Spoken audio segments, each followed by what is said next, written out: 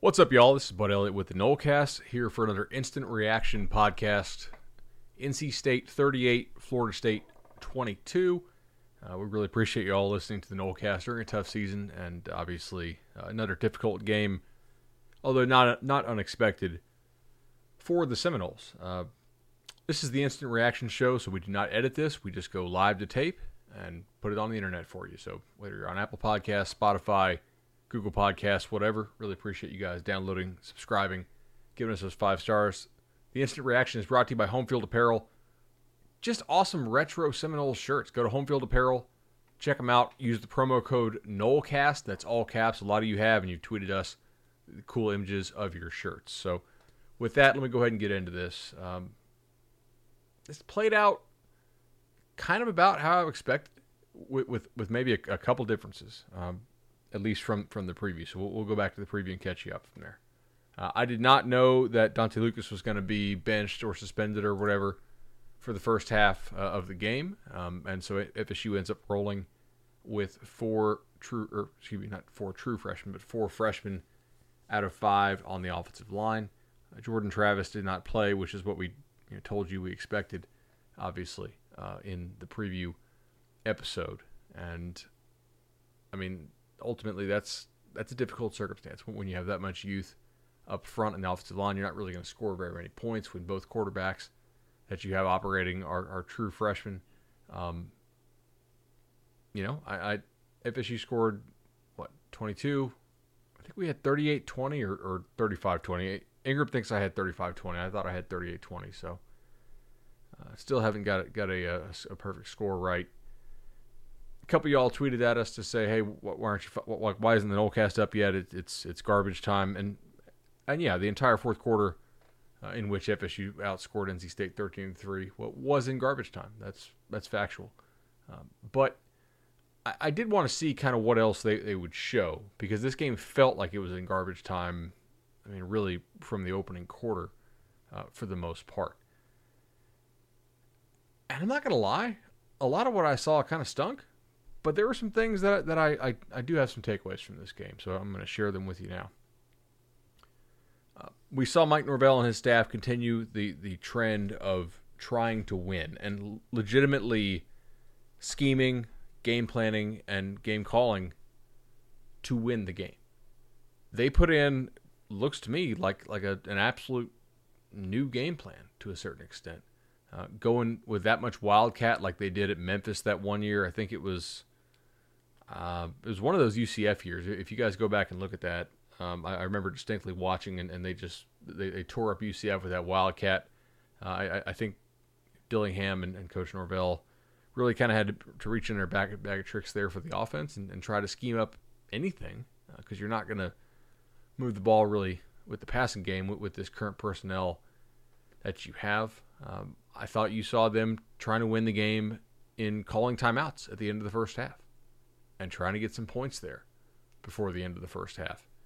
And I thought you saw them try to win the game, not just keep the score low and avoid just a massive blowout, but legitimately trying to win the game by making the correct call to go for it on a lot of those fourth downs, including the early one, which was the right call. It didn't work, but it's the right call, make or miss. So that was interesting to me. Like that tells me that Norvell still has some kind of belief in his team, that thinks maybe they could win this game if things went right, if they got some bounces. They didn't get those bounces for the most part. It also probably tells me that he needs to impart the message to his team that, hey, we're trying to win. We're not trying to just avoid getting blown out by 40. We're trying to win the game. And that was interesting. Podcast also brought to you by Louisiana Hot Sauce, the legendary team at Hamilton Home Loans, 844-FSU-LOAN. Find out why so many have chosen to go with the legendary team. By Congruity. Congruity is your business optimized. Give Matt Lewis a shout. Congruity, find out what they can do for your business. And Madison Social, Township, Central, just, they've been with us for such a long time, doing an awesome job there in Tallahassee. If you're in town next weekend for the Clemson game, please do give them a shout and show up and support those fine sponsors of the Nolecast. So I'll go ahead and start offense here. pretty clearly the weaker point of the team in this game. I thought, at least before garbage time kicked in, but not really unexpected, right? I mean, you don't have Tamorrion Terry, who either opted out or dropped out or whatever out he is. He's not with the team, and Norvell didn't really feel like expounding on that, and I felt like the way he talked about those opt-outs was much different than the James Blackman and Marvin Wilson end-of-season situations. So you don't have him. You don't have a whole lot at receiver right now that you can rely on. You have an offensive line that's really not capable of pass protecting on anything that's not a drop-back pass. You don't have your starting quarterback in Jordan Travis. And consequently, you put up 190 yards through 3 quarters. That's on 47 plays. That's not a whole lot of plays. That's just 4 yards of play and only 9 points. That's tough. Running the ball, actually somewhat okay. 24 carries for 97 yards. That obviously includes a little bit of lost yardage from sacks, but they ran the ball okay relative to the fact that NC State clearly thought FSU was going to try to run the ball, because I think they correctly surmised that FSU was not going to be able to throw the football effectively on the day. Passing wise, though, 23 attempts for 93 yards is real bad. I mean, you're talking about under 4 yards per attempt there. No touchdowns, 1 interception before garbage time. We'll talk about the garbage time stuff anyway. And I did watch the garbage time because I wanted to see what they were going to do, as I noted. So let's go ahead and get to some nice things, or at least some things that maybe you can have some hope from in building upon. I think it's good that they set the standard, and they started Schrader over Lucas. You need to send a message sometimes. I think that move was absolutely a move meant to send a message. If you watch Schrader, I don't know that he's super ready, but sometimes you got to put guys in. I thought it was extremely unfortunate that Washington goes down twice in this game and missed a good chunk of the game. You're having to play Brady Scott at left tackle, who's just not a capable left tackle at this level. We do know he's repped some at tackle, so it's not like that came out of nowhere as far as him being an injury replacement for Washington. Certainly you don't want to put Chaz Neal in there, who has not shown that he can really play at this level. So I thought that was a good message to send. It's not really going to help you win this game, but if you're trying to build for the long term, which I think very clearly they are at this point, it makes some sense to do. I also thought that it was smart to keep both the freshmen engaged. Tate Rodemaker knows more of this offense than Chubba Purdy does right now. Now, physically, I don't think Rodemaker has the goods compared to Purdy.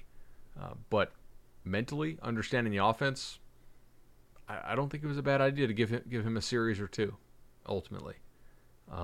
But yeah, Washington going down really hurt you. I thought there was a throw that Chubba Purdy made. It had to be in the second quarter, just based on what end zone they were going to. I was very impressed by it. Now, it's a little bit too far outside. I don't think Ontario Wilson gave him a great target to hit as far as how much room Wilson had between the sideline and himself.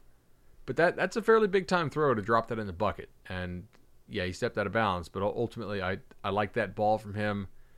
I thought he did a good job of stepping up in the pocket, where before he just drifted. Now, this is not something he did all the time, and I'll go back and review and rewatch this thing, as painful as it will be.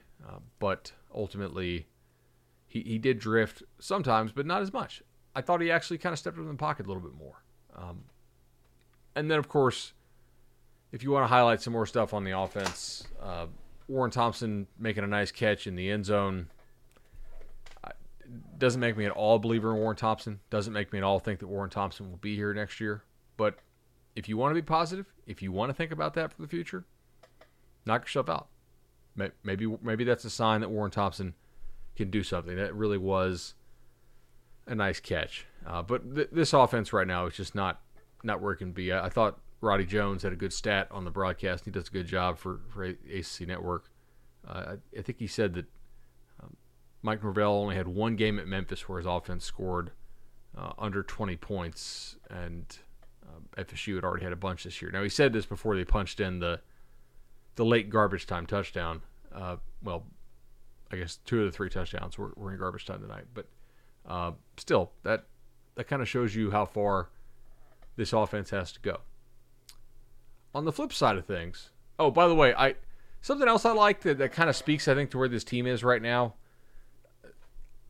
I think he clearly wants to get more reps for his offense out there. That's why he's leaving them out there on some of these longer fourth downs in the second half that analytics actually don't necessarily say to go for. I think he just wants to get the offense reps. That's kind of my guess on it. So let's talk defense for a moment. Defense before garbage time, 5.9 yards of play allowed. That's actually not bad. It's not great, but it's not horrendous. But 35 points allowed, certainly not what you're looking for there. NC State, they didn't have any really like points off, immediate points off turnovers, but they did have one touchdown off a fumble. They had one short field touchdown. That's going to happen. But they weren't stopped very often, and I think the disconnect here, you look at this, okay, 35 points before garbage time on just 5.9 yards of play. How does that happen? Well, NC State controlled the football quite a bit before garbage time, which was officially at the end of the third quarter. They were actually 9 of 12 on third down before garbage time set in.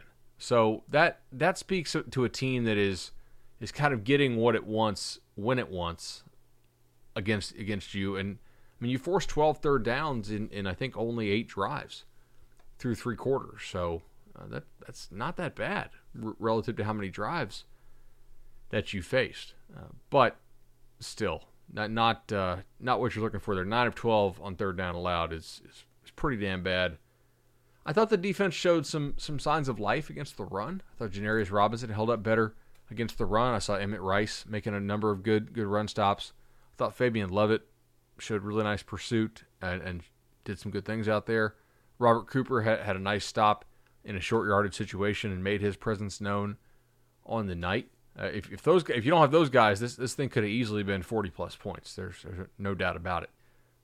Jarvis Brownlee in pass coverage had the nice interception. I didn't see Asante get thrown on a whole lot tonight, but ultimately the safety and linebacker pass coverage has been an issue and continues to be an issue. I think it will be an issue all year. That's probably a reps thing and somewhat of a talent thing, but these guys need some reps in the scheme, man, and they're just not getting it right now. Whereas the defense held NC State to 70 yards on 26 carries before garbage, the passing game, 265 allowed on 31 throws. So that's pretty damn bad. And also some pass interference, some holding calls mixed in there. I do think against the run, having Travis Jay and Hamza back make a difference. But in the pass game, these guys just right now they don't look coordinated together. They don't look like they're working together as a unit. I know they're down a good number of guys, but it's just not getting the look that you want to get from them at the moment. So certainly a disappointing but not unexpected defensive effort on the night from the Noles. I want to quickly click through here and make sure that I'm not missing anything. But kind of a quiet night for Josh Kando, I thought. I'm interested to see what his snap count was. I really don't remember him making a whole lot of plays.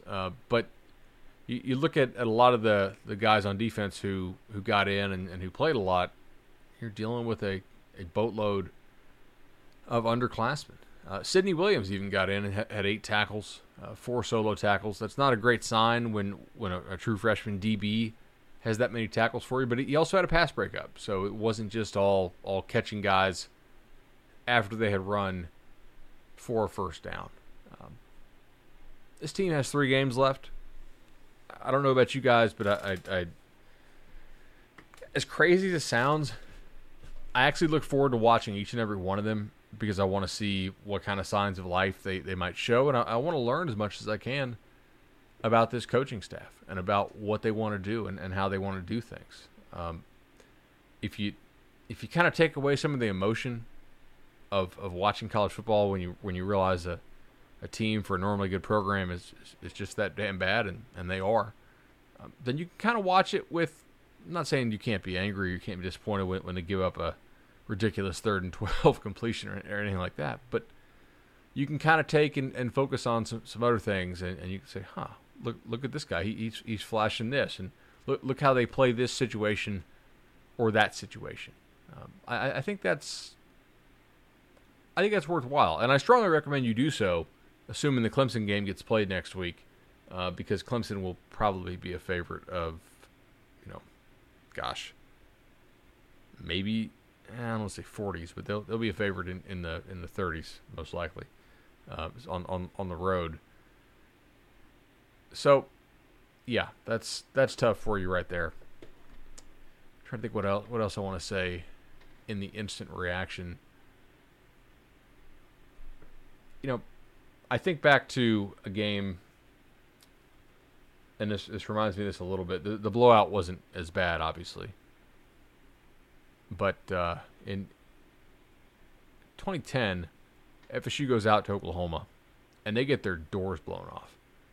And at the very end of the game, coach is calling timeouts and trying to get the offense to score, and it looks like they're just trying to get some kind of, backdoor score or whatever. But I remember the explanation being, look, I want to get as many reps for these guys as I can. I want to impart to them our values, and that we always fight to the last whistle and that type of thing. And, tonight, I thought there was a moment in time in which this defense and this team was just going to give up. And like, who can blame the defense? The offense is just not going to move the ball. I mean, really, at all. First half, I mean, gosh, you had one drive over 21 yards. That one ended in a pick. So, that's not great. But when the defense allowed the rushing touchdown, I think. Hold on, let me pull this up here. So when they allowed the 18-yard run by Bam Knight with about 25 minutes left to go in the ball game, I was like, okay, this could be it. It's 28-3. That could easily do it here. And yet after that, they didn't really give up. Now they're not good. They didn't get a whole lot of stops, but they didn't just lie. They didn't just roll over. They continue to fight. They continue to play, and that's the kind of message that Mike Norvell needs to send to this team this year and next year as he tries to build towards something. So, really appreciate you guys listening to this, and I'll have it out on social media as quickly as possible. Please make sure to share and tell with your friends. If you want me to hoot and holler about this, I don't know. I'm just not in that place right now. I have a hard time assigning much meaning to these games or to this college football season in general right now, guys. Just to be frank with you, I mean, you got like UCLA is playing Cal tomorrow in a game that was scheduled with 36 hours notice. This is just such a weird season. You see teams just out there quitting every week. They don't really care. Practice is not at all normal, really, for most teams out there, as far as I understand it. You got guys constantly missing. I just find it very difficult to evaluate the quality of teams going forward. I think you can look at some player stuff. I think you can look at some team stuff, and I think you can look and learn, how this coaching staff wants to coach this team, or what kind of things it wants this team to do, even if they're not able to execute it. But ultimately, that's kind of the extent of it, I really think, for this year.